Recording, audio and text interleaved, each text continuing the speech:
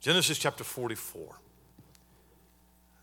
Read a couple of verses and then I'm going to back up to chapter 42, make my way to chapter 44. Long introduction, but I'll not make it a long sermon. But Genesis 44 and verse 1. And he, that is Joseph, commanded the steward of his house, saying, fill the men's sacks with food, as much as they can carry, and put every man's money in his sack's mouth. And put my cup, the silver cup, in the sack's mouth of the youngest, that would be Benjamin, and his corn money. And he did according to the word that Joseph had spoken. I want to preach tonight on that silver cup. Silver cup. I'm taking you toward the end of the story. And so I want to take a brief moment and I want to give you a very quick summary of what has transpired to get us to Genesis chapter 44. Joseph, as you know, was the favorite son of his father Jacob. That favoritism had bred envy between him and his brothers. And in their hatred of him, they had waited for the right opportunity and they sold him to a band of Midianites who then sold him as a slave to Potiphar in Egypt. While he's there, Joseph is seduced by Potiphar's wife. He refused to commit that sin. He was promptly thrown in prison when she falsely accused him of him trying to take her. But after 2 years in prison, he's brought out to interpret a dream for the Pharaoh. And in the providence of God, Joseph is promoted to the prominent position of second in command, second prime minister of Egypt, second in command to Pharaoh. And as Pharaoh dreamed and as Joseph had interpreted, there would be 7 years of plenty and 7 years of famine. Joseph was placed in charge of agriculture. It is his job to store the grain for the 7 years so that they would have something to eat for the 7 lean years. And the famine hit Egypt, but it also hit Canaan. And among the affected families is Joseph's family, his family of his father and his brothers. And they hear about the food that is available in Egypt, and they really had no choice but to go there and buy grain or else they're going to die. And so finally, Jacob allows 10 of his sons to go to Egypt to buy grain. He does not allow Benjamin to go. That is very significant. Joseph was 17 when he was sold into the country. 20 years have passed. He's now 37, 38 years old. And the brothers have been off of the scene for that entire time. And the last time that they had been mentioned in the story, they were mentioned as treacherous men abusing Joseph. And though they were guilty of a gross sin, they had never had to face the consequences for that sin, but God had not forgotten it. And in chapters 42, 43, and verse 44, these brothers are going to meet Joseph again. They're not knowing who he is, though he will recognize them. And we're going to see in these chapters how that God begins a process of bringing these brothers to a point of repentance. Reconciliation is the goal. Reconciliation is impossible without repentance. So when you back up to Genesis chapter 42, the brothers go to Egypt. They meet Joseph. They tell him their story. Joseph recognizes them. They don't know who he is. And in that chapter, he accuses them of being spies. He finds out that they have one more brother that has been left home, and he tells them that they're going to have to go back home and get that brother, bring him to Egypt in order to prove that they are not spies.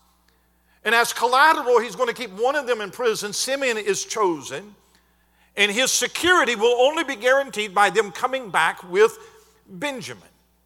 And in all of that, we see the beginnings of God dealing with them, and he deals with you and I in the same way.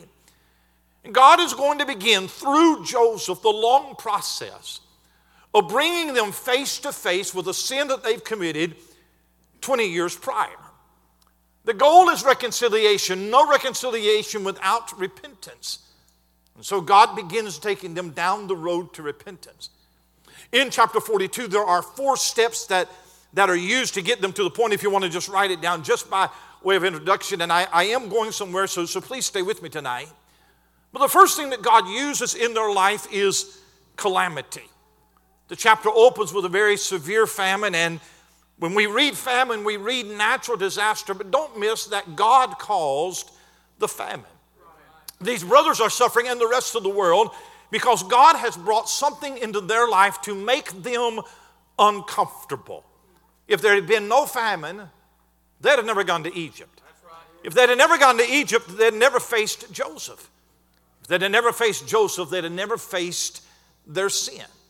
So instead of just a natural disaster, I see God putting something in their life that stirs them out of their comfort and makes them uncomfortable. And what God has done is He has brought a need into their life so that He could reveal to them a greater need. The greatest need that they had was not food. The greatest need that they had was forgiveness and reconciliation. And in their going about to take care of the lesser need, they're going to come to realize the greater need. God put something in their life to make them uncomfortable, to wake them up to the realization of their sin. By the way, I'm glad that God does that with you and I. He does not just leave us in our sin.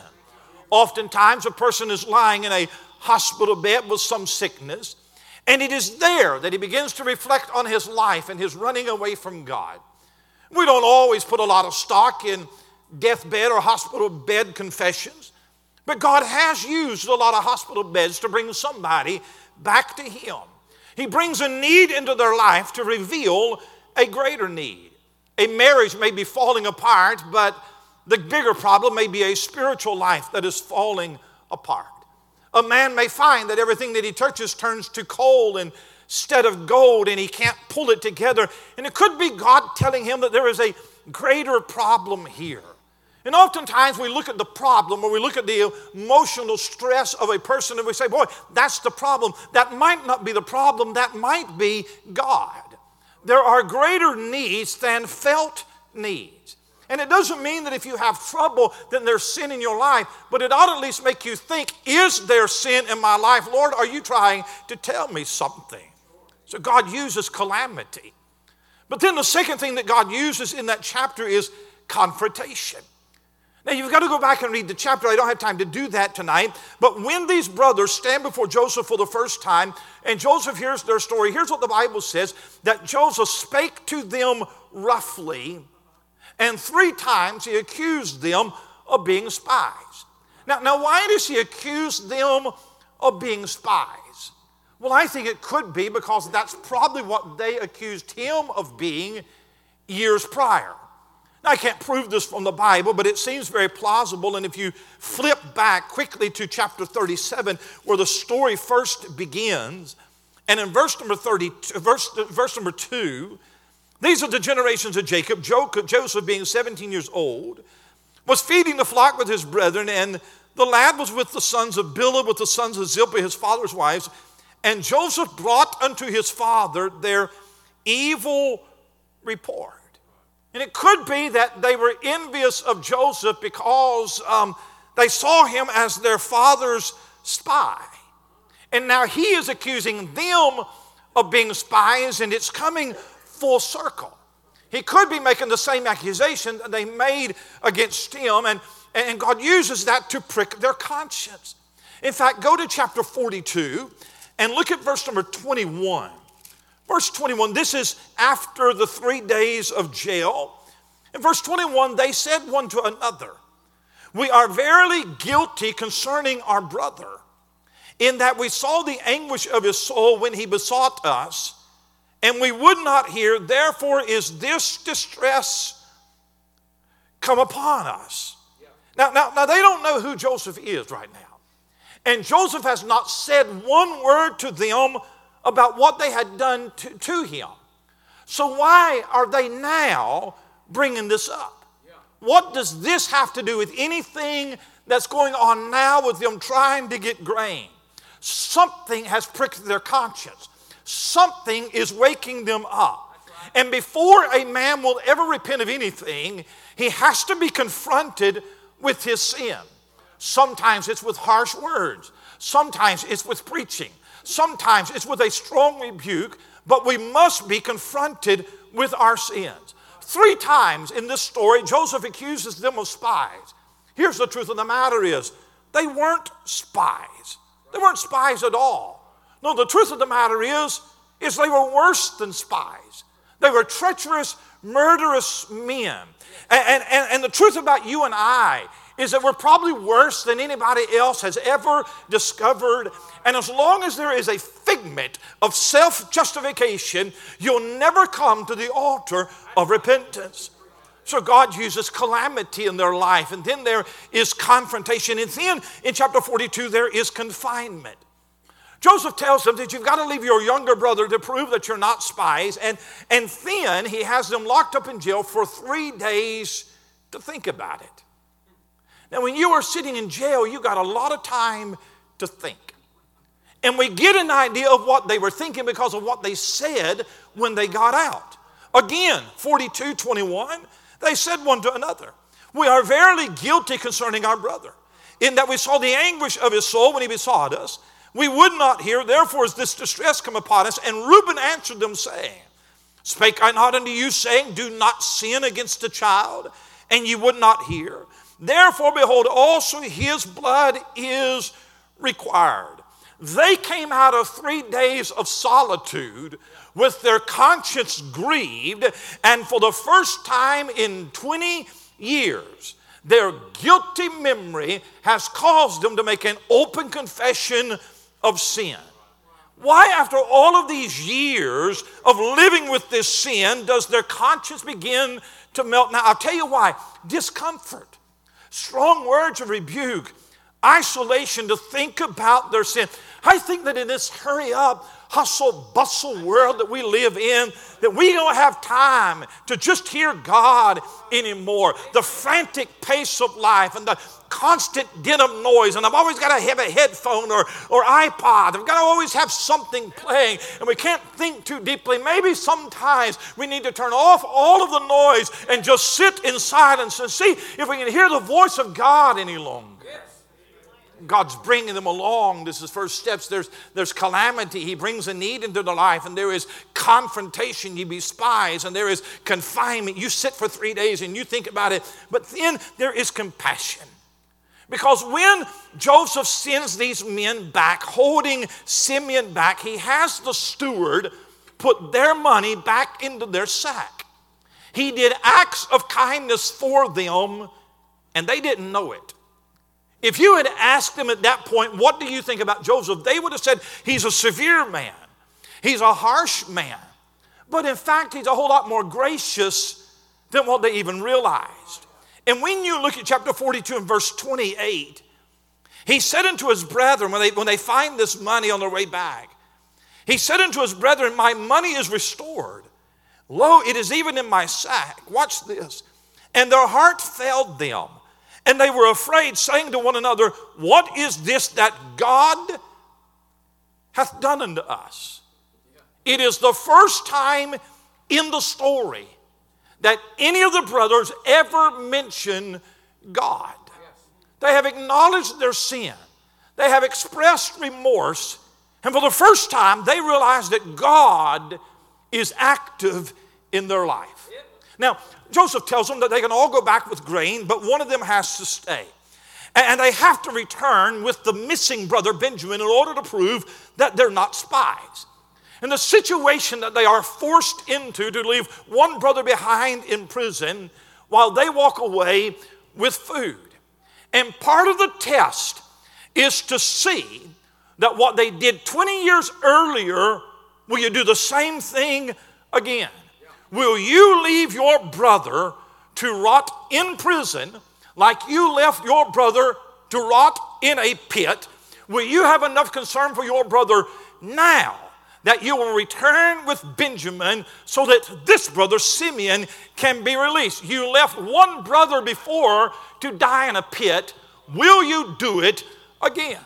So finally the brothers come home to Jacob, and when they get home, they tell the entire story to their father, especially a part about Simeon being held back and Benjamin has to go, and Jacob is not pleased. Look, if you would, in verse number 36. Jacob, their father, said unto them, me have ye bereaved of my children. Jacob knew in the back of his mind something wasn't right 20 years ago. He says, me have ye bereaved of my children. Joseph is not, and Simon is not, and you will take Benjamin away, all these things are against me. I've lost one son, now I've lost another. If you go back, you will surely be accused as thieves because of the money in your sack. And if Benjamin goes, there is no guarantee that I will ever see him again. And again, it's interesting to me how things keep coming back full circle in this story. Because a long time ago, he had sent his sons away on business. And when they returned, one brother's missing, and they got extra money from selling Joseph. Now he sends his sons away on business, and when they come back, one son is missing, and there's extra money in their sack. And it keeps coming back full circle. Now Reuben is the oldest. And he wants to prove himself. So Reuben takes a leadership position. Look in verse number 37. Reuben spake unto his father, saying, slay my two sons, if I bring him not to thee. Deliver him into my hand, and I will bring him to thee again. Now why does Reuben speak up? Now I'm blowing through this, but you got to get this. Reuben was the firstborn. As the firstborn, he has the right of the inheritance. It means that Reuben is going to be the leader of the family patriarch. He's going to receive a double portion of the inheritance. One problem, Reuben had committed a horrible sin by lying with his father's wife, Bilhah. And because of that, 1 Chronicles tells us that Jacob had taken the birthright from Reuben and had given it to Joseph. Joseph was in the place of the firstborn.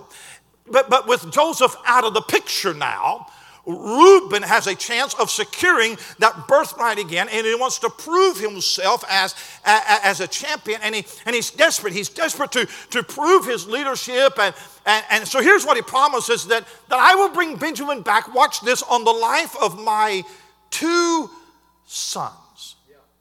Well, that has to be one of the dumbest pledges in the Bible. He's willing to sacrifice anything to prove himself worthy except the truth. There is only one thing that is going to fix this mess. It is the truth. That's right. And nobody's telling the truth yet. And Reuben is not about to come clean. He's trying to position himself to get that birthright back. Well, after some time, the famine gets more severe. Famine runs out of food. They have to go back to Egypt, or they are going to literally starve to death. And Jacob refuses to let Benjamin go. So it's going to be Judah, the fourth oldest son. Judah that finally stands before the father and says, you have to let him go. And I want you to see a contrast. Reuben, my sons will be surety. Look in chapter 43 and verse 9. This is Judah. Judah says, I will be surety for him. Of my hand shalt thou require him. If I bring him not unto thee and set him before thee, then let me bear the blame forever. Reuben offers his two sons as surety on the life of my two sons. Judah says, on my life, I'll bring him back. And I believe that this is a very pivotal point in the life of Judah. What is Judah's great sin? Judah's great sin, Genesis 38, where he committed incest with his daughter-in-law, Tamar. I've got a message that I preached from that chapter. But when Judah was confronted with his sin, the Bible says that he acknowledged his sin and he knew her again no more. And I believe that Judah realized that he had done wrong. He'd been found out. He tried to make amends as best as he could. And now Judah knew that Reuben is not going to receive the birthright. Simeon and Levi, they're not going to get it because of the massacre in Shechem. He knows that Reuben is out. He knows that Simeon and Levi out. He is the fourth in line. With Reuben disqualified, with Simeon and Levi out of the picture, Joseph is nowhere around. He stands the most to gain. So when he said that if I don't make this right, and if I don't bring him back, I bear all the blame. Do you know what he's sacrificing? His ambition to be the head of the family, to have the right of the firstborn. Reuben will sacrifice his sons. Judah is sacrificing himself. The brothers make their way back to Egypt, treated very kindly. Chapter 43, treated very kindly by Joseph. They are brought into Joseph's private home. They They share a meal with him. Simeon is released to them. They're given as much grain as they can possibly carry and not even able to pay for it. And Joseph doesn't reveal himself to them yet. There's no repentance yet. But you're going to see changed hearts, especially the changed heart of Judah. And it is in this second encounter that Judah is going to come clean. And I believe that the brothers are all on board with what Judah is going to say. And the ugly sins of the past are going to be laid bare, and only then will Joseph reveal himself to them. And it's when we look back at all of these events and we see how God orchestrated the circumstances to get them to a point of repentance. And you and I must understand that God is gracious to do the same thing for you and I. He places circumstances in our life and He's trying to get our attention. He works deep conviction, which works contrition, which works conformity to His will. And I want you to watch for just a moment in chapter 44. I want you to watch Judah very closely.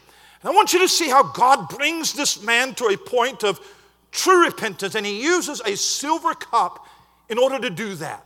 Genesis chapter 44. And I want you to notice, first of all, in this chapter, how that his self-confidence is shattered. Look at verse number 1. I'm going to read several verses. He commanded the steward of the house, saying, fill the men's sacks with food, as much as they can carry. Put every man's money in his sack's mouth. And put my cup, the silver cup, in the sack's mouth of the youngest, and his corn money. And he did according to the word that Joseph had spoken. As soon as the morning was light, the men were sent away, they and their asses. And when they were gone out of the city and not yet far off, Joseph said unto his steward, up, follow after the men. And when thou dost overtake them, say unto them, wherefore have we rewarded evil for good? It's not this in which my Lord drinketh, and whereby indeed he divineth, ye have done an evil in so doing. And he overtook them, and he spake unto them these words. They said unto him, wherefore saith my Lord these words? God forbid that thy servant should do according to this thing. Behold, the money which we found in our sack's mouth, we brought again unto thee out of the land of Canaan. How then should we steal out of thy Lord's house silver or gold? With whomsoever of thy servants it be found, both let him die, and we also will be my Lord's bondmen. The brothers have come back with a lot of trepidation. And they have even brought back the money that was found in their sacks just in case that came up. That they're ready to return that money. And the steward even says, no, don't worry about it. So this whole scene transpires. They get the grain. The money's not brought up. Simeon is released. And they're all headed out of the way, out of Egypt, and they're headed home. And it looks like that things could not have gone better. They've not been arrested. They have eaten in the house of the prime minister. We've got grain. We have Simeon. We have Benjamin. And Judah especially has to be feeling relief, because he has pledged his life that I will bring Benjamin back. So you can imagine, these brothers are feeling pretty smug. They're feeling pretty confident.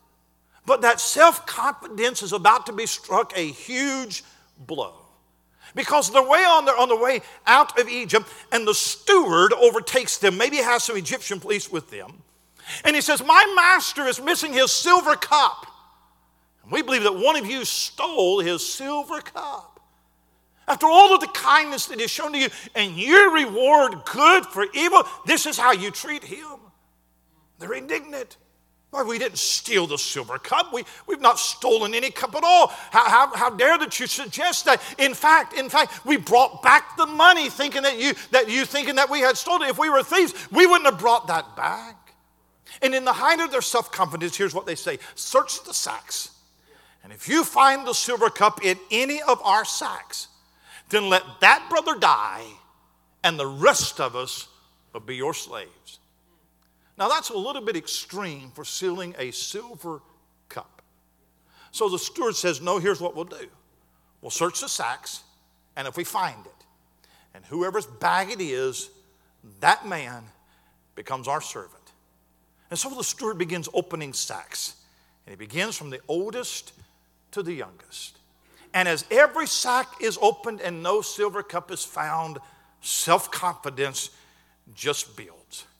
And they're probably getting ready to demand an apology when the steward goes to the last sack, and that is Benjamin's. Well, they know Benjamin has not stolen the cup. The steward opens that bag. Aha! I knew one of you had taken. Here it is, my master's silver cup that you have stolen. And in verse number 13, then they rent their clothes and laid at every man his ass and returned to the city. They rent their clothes. The last time that you read that phrase in the story of Joseph was in chapter 37, when Jacob rent his clothes, when they came and told him that Joseph had been killed by a wild beast. It's despair. It is hopelessness. It is a load that is too heavy. And now these brothers are going to feel the same despair and hopelessness that they had caused their father all those years ago. In fact, they had caused their father grief over the news of a younger brother. And now they're going to feel grief over the news of a younger brother. And I want you to watch the scene. The steward has them arrested. They're escorted back to Egypt. They now have to stand before Joseph being accused of being thieves. And they have to answer for that silver cup. They have no idea how it got there. We have no answers. We have no excuses. But the first time that we left with money in our sack. The second time that we left with a stolen silver cup. Do you begin to see a pattern? And imagine what their conversation was on their way back to Egypt. I'm sure some of the brothers started blaming Benjamin. Found in your sack, you are going to bear the brunt of this. Benjamin is saying, I didn't steal any cup. And what about Judah? Because the steward said that the man in whose sack the cup is found, that man is going to stay behind as a servant. And if that happens and all the rest of them are released, how does Judah go back to his father without Benjamin? And here's the test. They stand before Joseph. And Joseph says, the man in whose hand the cup was found, he will be my servant. I'm not going to punish all of you for one man's sin. All of you can return home, and this one brother Benjamin is going to stay as my servant. Do you know what these men would have done 22 years ago? Yeah. They would have said, that's a deal, and we're out of here. Benjamin is now the favorite son of their father. So if there is any envy that is left over, it would be directed toward Benjamin. They had sold one brother into slavery, so abandoning another brother to slavery is a light thing for them. Self-interest says, yep, Benjamin's the thief. He deserves what he gets, and I'm going back home while he pays for a crime he did not do. And would you notice how that they are essentially in the same situation they were in 22 years ago? Joseph had come to them and their father had trusted him.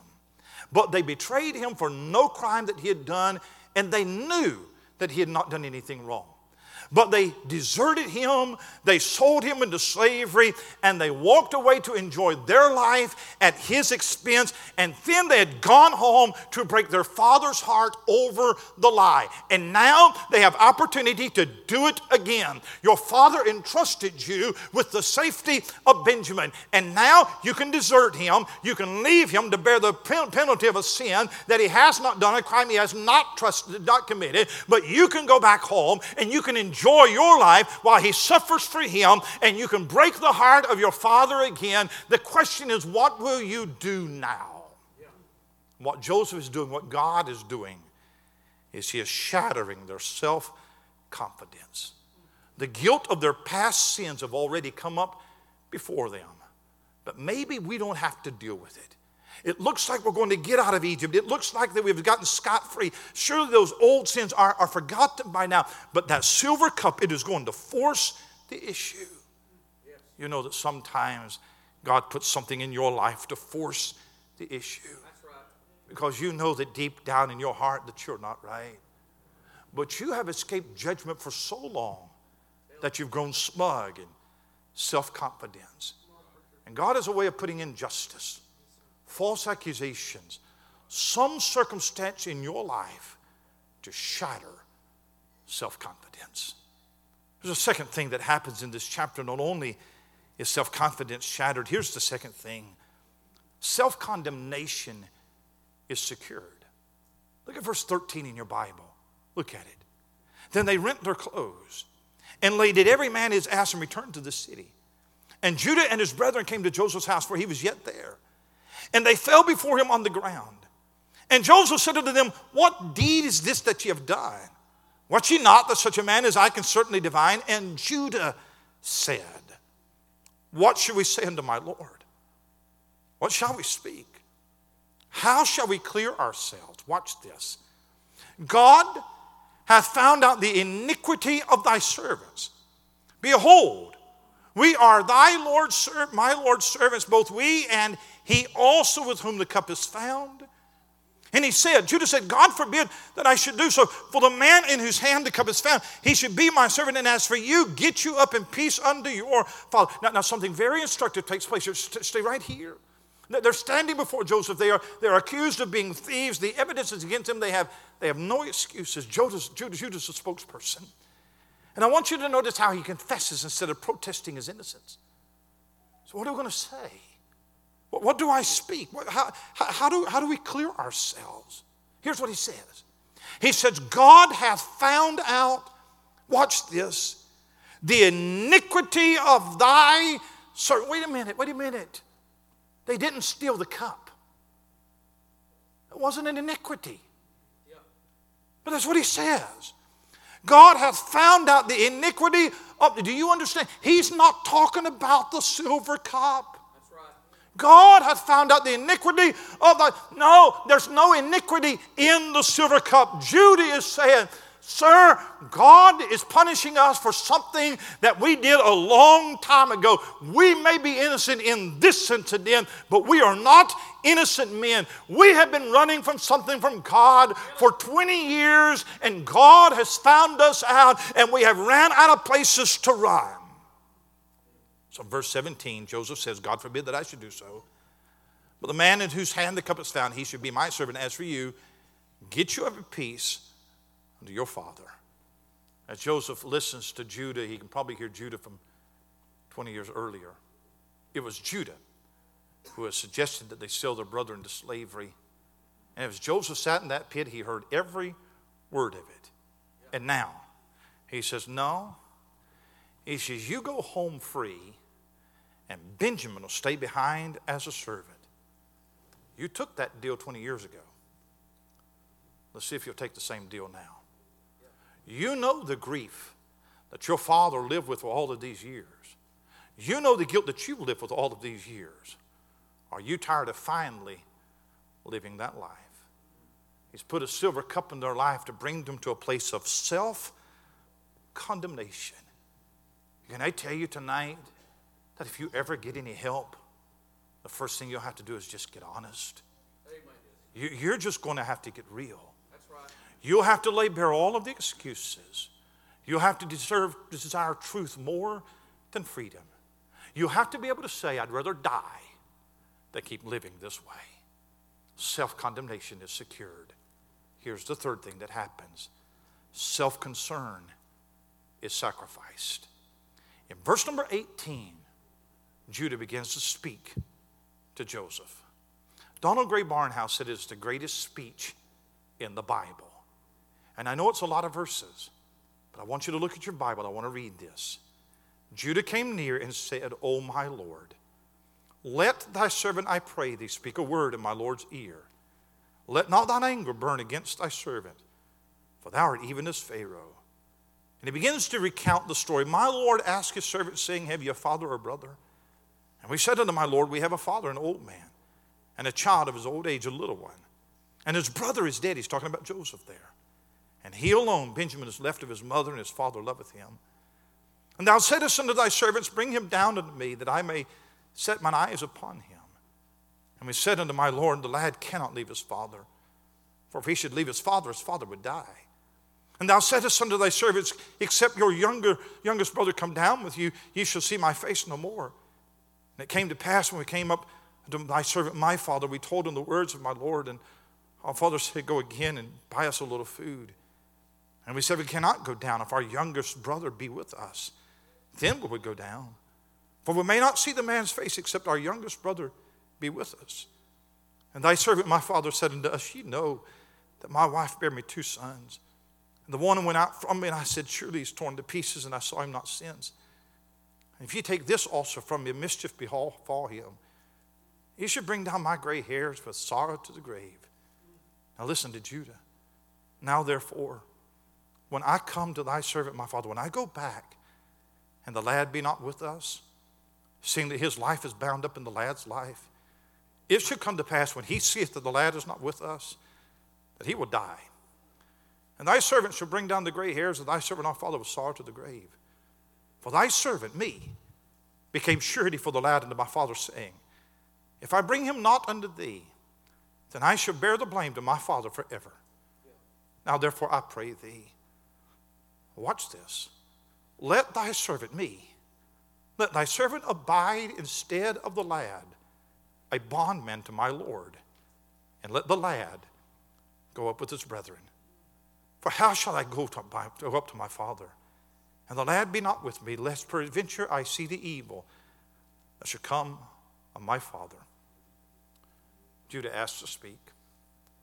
And very slowly, with pathos and motion in his voice, begins to tell the story. And he tells Joseph about his father's love for Benjamin, tells him the reason why. He says, we had another brother. That brother's dead. It broke my father's heart. Our father was very reluctant to let Benjamin go because he was afraid that something would happen to him too. And our father's still grieving over the loss of the first son. And to lose the second son would really kill him. The only thing Judah does not say is that they had killed Joseph. And I don't think it takes anything away from the confession because they knew inwardly that God had found them out. When Judah said, God hath found the iniquity of thy servants. And Judah had offered that they all pay for their lives with that silver cup. And he's indicating that there's a bigger crime in mind than just the cup. Judah's coming clean. Yeah. And Judah begs Joseph to take him instead of Benjamin. And he's very explicit. I want you to do that for my father's sake. I can't bear to see the face of my father without Benjamin. I can't bear to break his heart again. I would prefer to just be a slave in Egypt than to see the pain on my father's face like that again. Yes. And here is what's so telling. What was the number one issue that the brothers had with Joseph? It was envy. Their father had a favorite son, and they were not it. And now their father has another favorite son, Benjamin, and Judah is not it. And that is no longer important. What is not important is his concern for a birthright. He doesn't say anything about an inheritance, his feelings, his position in the family. All of that is gone. Everything that he had schemed for, everything that he had lied about, everything that he had lived for the last 20 years, it is all gone. He knows that he will never be the favorite son. He will never be the family patriarch. He'll never get the inheritance, and that no longer matters. And he offers himself as a substitute on the behalf of another for his father's sake. I will not be a party to my father's suffering any longer. I'm willing to give up my life to save somebody else's life. I will not allow to happen to Benjamin what I did allow to happen to Joseph. And that's why I believe you see true repentance here. Judah doesn't come out and say, we killed Joseph. But given the chance to repeat the sin from the past, he says no. Yeah. We sold one brother into slavery before. I'm not going to do it again. And you either leave him to a life of slavery or you become a slave yourself. That's the choice he believed he had to make. And Judah says, take me instead of him. It's not remorse. It's not regret. That's repentance. Yeah. And when he gets to that point, in the very next verse in chapter 45, here's what you hear. I am Joseph. And in chapter 45, there is going to be reconciliation. The story has a beautiful ending. You know how it ends, but you can't get to that reconciliation. You can't get to that revelation. You can't get to that fellowship. You can't get to that peace and that joy and that sweetness without laying all the lies and the deception at the door. You see, the sorrow of sin is designed to teach us the shame of sin. That's right.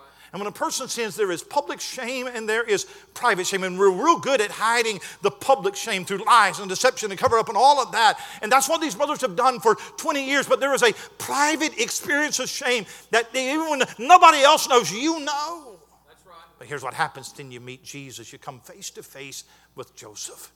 And there is something about him that shines light upon the darkness. And these brothers come before Joseph, and Joseph never directly confronts them about what they have done. But the light of conviction, it begins to shine upon their hearts. And they find that guilt that they have buried for all of those years, that it is still there.